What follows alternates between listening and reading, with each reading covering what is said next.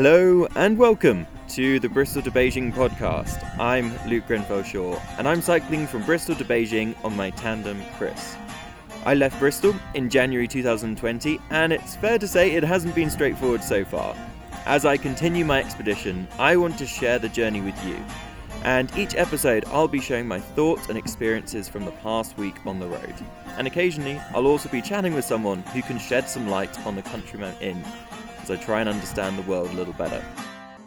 So, without further ado, what's happened this past week?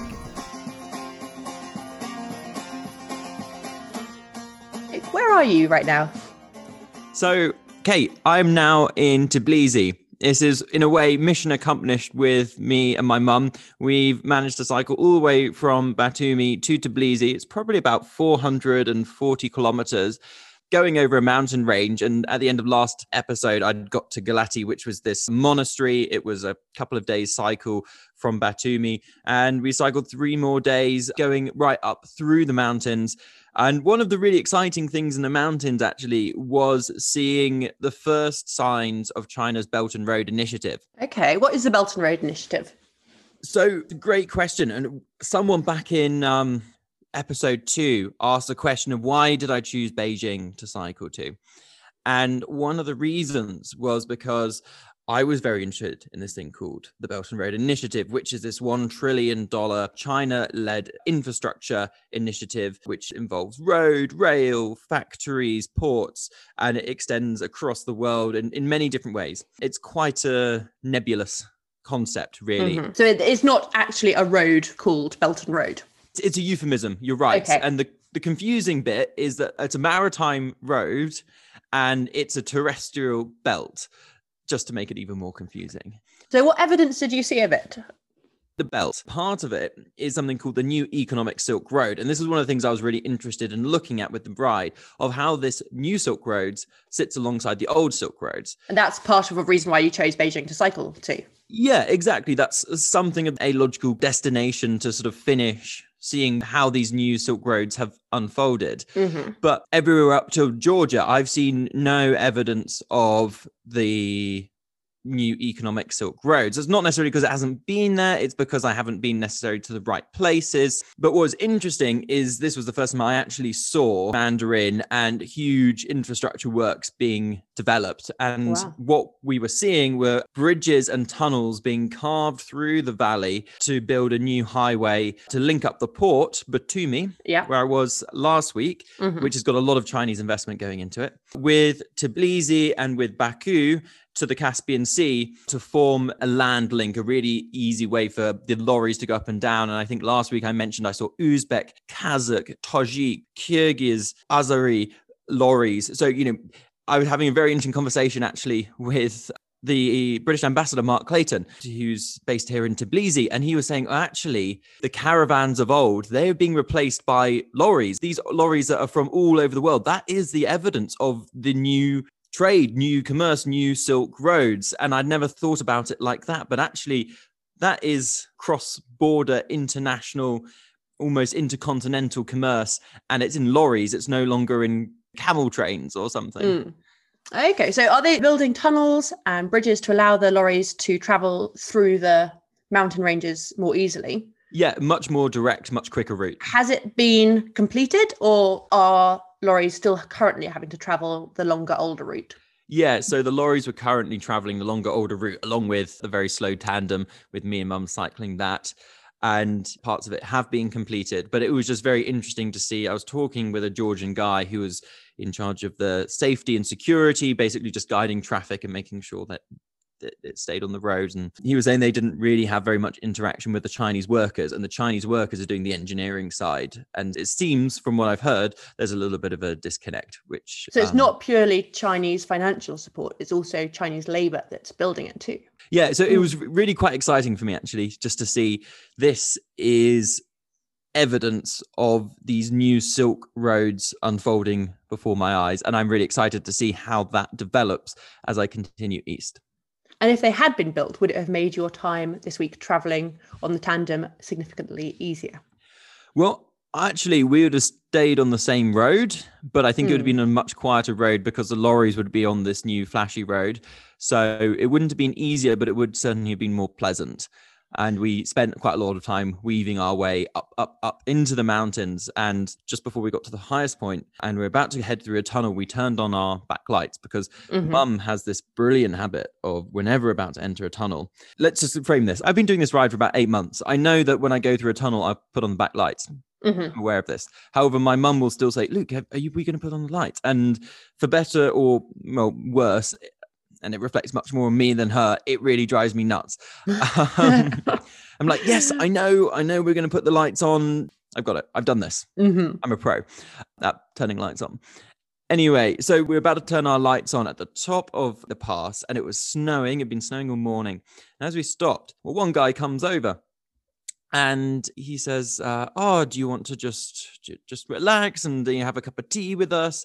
And it's interesting because my initial reaction usually in these cases is, no, I need to get on. We've always got a destination in mind. It's very easy to let that dominate one's thinking. But actually I was like, this could be fun. We're quite cold. And we go inside this little hut and there's about 3 or 4 guys in there. And they are the people who clear the roads of snow. And within about 2 minutes, the table was just heaving with food. Homemade roasted chicken and beans and bread and sort of salady things and boiled eggs. And then there was this tea made from steeped cherries and sugar. And there was homemade wine and cha-cha. And naturally, because I'm driving, I did all the drinking and Mum, who's on the back, did not. So that made sense. I'm not sure that's quite the right way around, but yeah, okay. Well, Mum doesn't drink at all. So someone had to. Were you not then tempted to let your mum cycle the bike and you go on the back? Maybe we should ask her that question later, whether she was ever tempted to eject me off the front, because she will be coming on for the second half of this show, right? Yes, of course. I will ask her that. So anyway, just out of nowhere, there was this immense kindness from these Georgian guys. One of the conclusions, one of the feelings I've come to is that Georgia feels like a very rich country, although economically it's not. Yes. Because people are so generous in the food that they put out, in the drink that they put out, but the warmth, and they're rich in spirit. And that makes the whole country feel like they have a lot because they give a lot, I suppose. So you found that whilst you've been traveling, people have been quite willing to welcome you into their homes? I wouldn't say necessarily homes, but just so many offers of kindness, and people are, saying, oh, you just want to stop and have a drink, and just incredible hospitality in a way that I just haven't experienced in any other country so consistently. Yeah, there have been some amazing moments of kindness in Croatia, in Serbia, in Turkey, in Moldova, but these aren't just one-offs. It's the absolute pattern, and it is ingrained into the Georgian culture.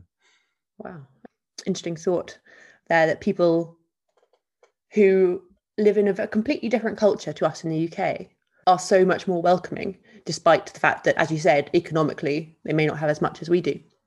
Yeah. And then you think, well, what do they value? And maybe they value things that make us happier slightly more than we do, because we think it's important to have money. And I'm not sure that makes us happy as a goal in itself. No, not necessarily. What else has been interesting this week whilst you've been cycling? So after we arrived in Tbilisi, the following day, we visited this community called Temi, and it's over a mountain range. So we drove there, and our host in Tbilisi, who's just been the most incredibly welcoming guy, Martin, who's from the UK, and his wife, Maka, they've just been outstandingly helpful. And they drove us to Temi. Okay. And what makes Temi particularly special is that it's a community that's perhaps half made up of adults with learning difficulties. And this is something I encountered in Moldova and in Ukraine, that in the countries that were part of the former Soviet Union, often children and adults with learning disabilities essentially didn't exist. There just wasn't a categorization. And as a result, more or less, they got treated very poorly. And in Moldova, I saw some incredible efforts to set up centers for children with learning disabilities and take them out of orphanages, which are pretty horrible places to be, the state-run orphanages. And Temi is this incredible community where adults with learning difficulties are part of a community, contributing how they can. They make a lot of wine. Their wine has won international awards. We tried some. It was delightful. There is a sort of a wine and bike tourism. There's amazing Georgian food. And so there's a sort of real community contribution in different ways, and people give what they can. And I suppose on reflection, and this might sound a bit odd, what struck me afterwards, it was that it felt normal and there wasn't anything particularly special there. And I realized that's probably actually an amazing sign of just how welcoming and how many challenges that they've managed to so far successfully negotiate in working with people with all different strengths and weaknesses, I suppose. How long has this centre been established for, do you know? Over 30 years.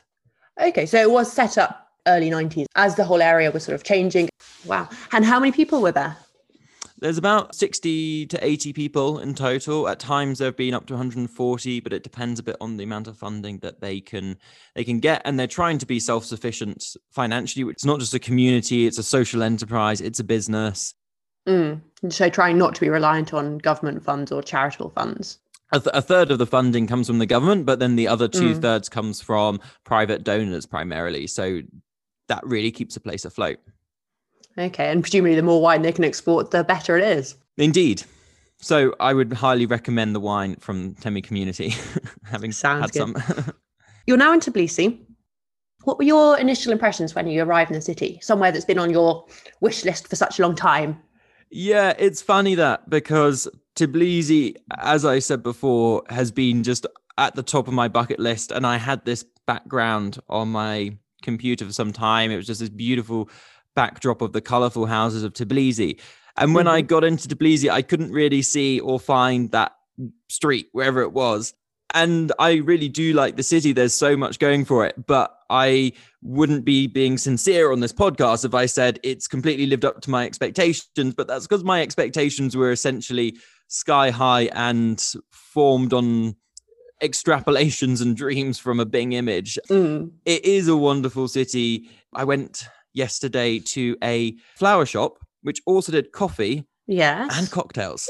That's pretty cool, huh? That's a great combination in my mind. Yeah, and I bought one of each. I bought some flowers, I bought a coffee, and I bought a cocktail, a pre-made cocktail, which has something called Zigu in, which is the Georgian version of port. It's a rum, Zigu, and bergamot. That sounds bizarre but interesting. You have to let us know what that tastes like. I will. And the other thing I love about Tbilisi is rising straight out of the city are, I guess, a hill range, which are just crisscrossed with dirt trails. So it's actually a fantastic place for trail running. So that is winning my heart and my legs right now. So we can ask you again for your opinions on Tbilisi in maybe a week's time and see if they've changed from what your initial impressions are after just the first few days. I think that would be quite interesting to see if they solidify in a particular direction or not. Okay, I look forward to seeing that. So now it's time for me to have a chat with Jenny Grenfell-Shaw and Luke so that I can ask Jenny the questions that you've sent in and find out an honest opinion of what it is like spending an entire week on the back of the tandem. With her darling son. So Jenny has been on the back of the bike travelling with Luke for the last, is it a week you've been there? Yeah, we've been a week together, more or less. I think we've had about 9 days in each other's company, and we've had 5 days riding on the tandem together to get from Batumi to Tbilisi. Okay, that must be quite an intense 9 days, spending both cycling together and then staying together in the same place every night. How's it been for you, Jenny? Well, I hadn't seen Luke in the flesh since August last year when he set off again after lockdown. So it was a real privilege and a great joy for me to spend time with Luke. As always, after a few days of being in the company of his mother, Luke finds sometimes that certain quirks become somewhat annoying. And so we had some times that were easier than others. And that's always the way with Luke and me. It's very intense on the back of a tandem. Even if Luke wants some space from his mother, you can't really get it on a tandem. I think we managed very well, all things considered, but it had its challenges. It was inevitably going to. And cycling with Luke is also a challenge because He's a great powerhouse on the front of the tandem, which is great. But the first couple of days, there was a big rub on the tandem. And Luke really didn't think I was pulling my weight. Well, in fact, once the rub was sorted out, the tandem went an awful lot faster with me putting in less rather than more effort. So you were being unfairly blamed. Yes. That said, once we got the tandem working well, the cycling was a joy, especially when I managed to get enough breakfast and snacks to keep me going on the way, because Luke is like a camel. Well, big breakfast will last him till maybe 3 p.m. for lunch, whereas after an hour of cycling, I need refueling. So that's a difference. I think that was also my experience when I was on the back of the tandem in the UK and in Amsterdam, was not stopping for coffee. And I think that's in general been an experience I've heard from quite a few people. So maybe it's something that Luke could learn from and develop. In my defense, I do very often take the time to stop for coffee. It is one of the things I do quite religiously stop for. If you could see Mum's expression right now, you would just see a very doubtful, skeptical, quizzical look erupting from her eyebrows. I don't think she believes me. I'm not sure I believe you either, but we shall see. I've been doubted by my own team. Goodness me. Jenny, we've been sent in quite a few questions for you, and I was wondering if you'd be happy to answer them. I can have a go. I was asked by Lucy Gossage, what was your initial instinctive reaction before you had a chance to reflect when Luke first told you his plans to cycle from Bristol to Beijing? I was actually delighted that Luke had put into motion something that had been a dream for a long time, and he actually had a plan as opposed to just a vague dream aspiration that he'd like to do it. So I was really thrilled for him. Did you have any particular worries or concerns? No, it's funny, people sort of talk about worrying about Luke and what might happen and the dangers and stuff, but when you've been through the challenges I have had in the last 3 years, you just see things differently. So it's a difficult one. I mean, I was much more concerned about him when on New Year's Day, when he was 18, I was out with my father-in-law and we got a call from Luke saying what time would we be back, and we weren't sure. Anyway, we got back home about 4 p.m, and Luke announced he was going to be cycling from Land's End to John O'Groats, and he was going to start that day. The same day? Had he decided it in advance and not told you because he was worried of your reaction, or? No, it was quite spontaneous. Okay. This was midway through my gap year, and I'd spent a month back in the UK, and I'd realised I wanted an adventure because I'd felt like I'd been kicking my heels for a bit. And the day before, the idea had sort of popped into my head and I'd ignored it. And then on New Year's Day, I was like, oh, why not? When's the last train? I think it's like 5 p.m. I could get down the last train, be in Penzance at midnight, and then get going the next day.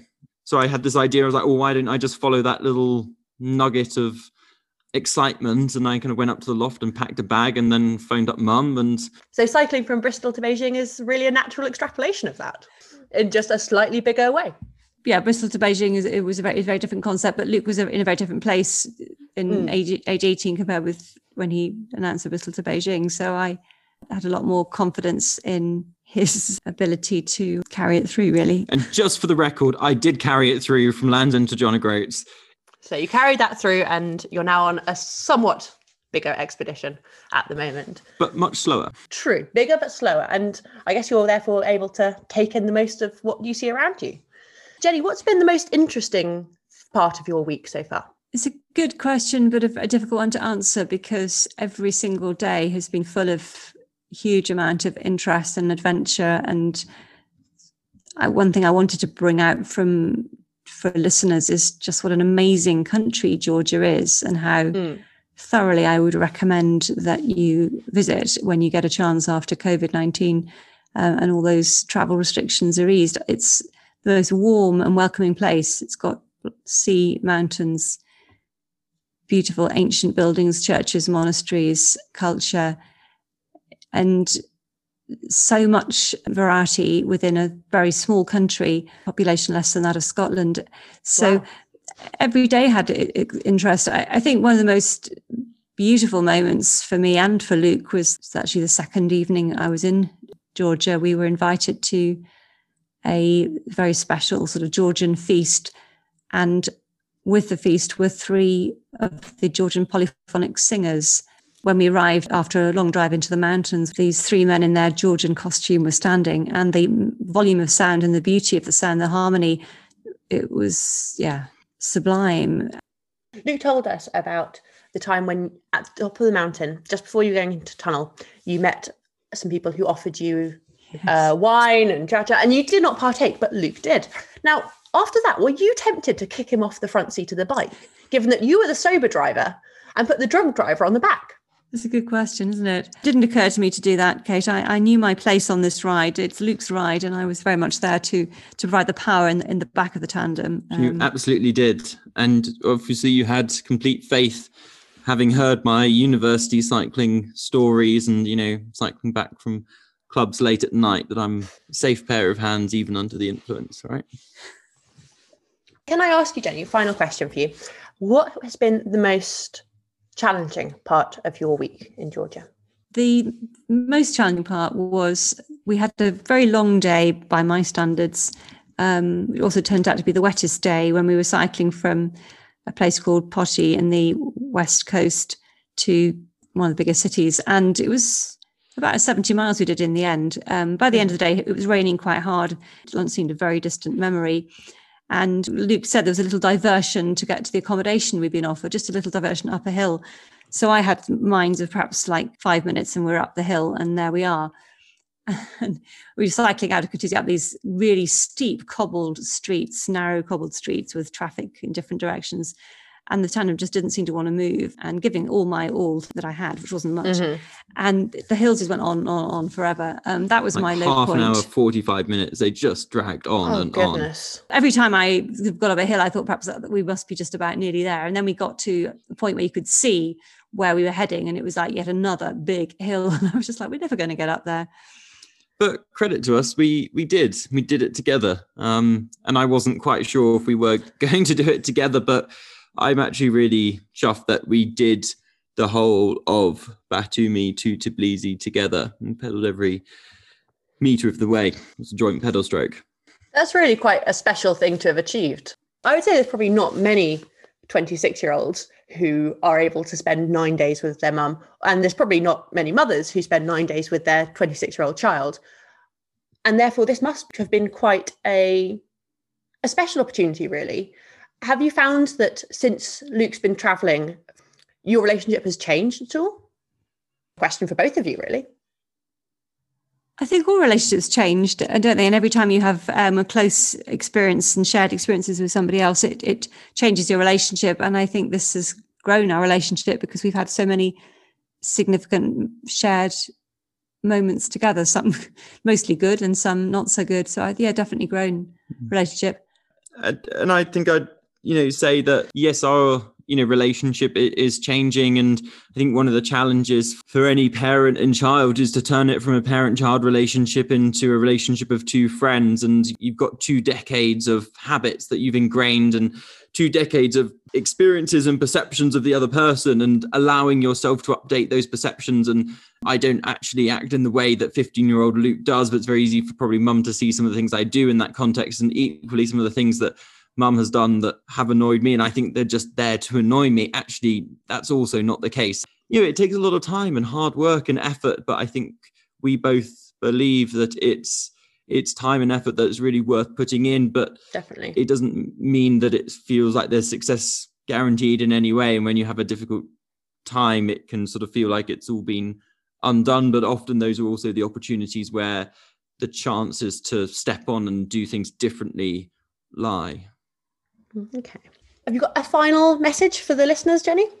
I think it's been really special for me to see Luke on the road and get an insight into what it's like on a day-to-day basis. And it's given me enormous respect for what Luke's doing and the way he embraces every opportunity along the way to engage with people around him and engage with the countries he's visiting. And huge respect and admiration for what he's doing. And Luke, any final message from you? I would just like to say thanks to mum for putting up with me being quite difficult at times. And I'm kind of pretty chuffed that we managed to get through this week, and probably actually with a better relationship than we started. And that's because there were challenges on the way, and looking forward to mum coming out and joining at some point in the future at some later country. And that's it for this week. So obviously, as always, if you have any questions for us, please do send them in. It's great to have your questions and for you to be part of the podcast. Thank you so much, Jenny, for joining, both on the back of the bike. Absolutely. And yes. Thank you for joining us here on the Bristol to Beijing podcast. My pleasure, Luke and Kate. Thank you for inviting me. I hope you all enjoy the wonderful Georgian polyphonic music as the outro.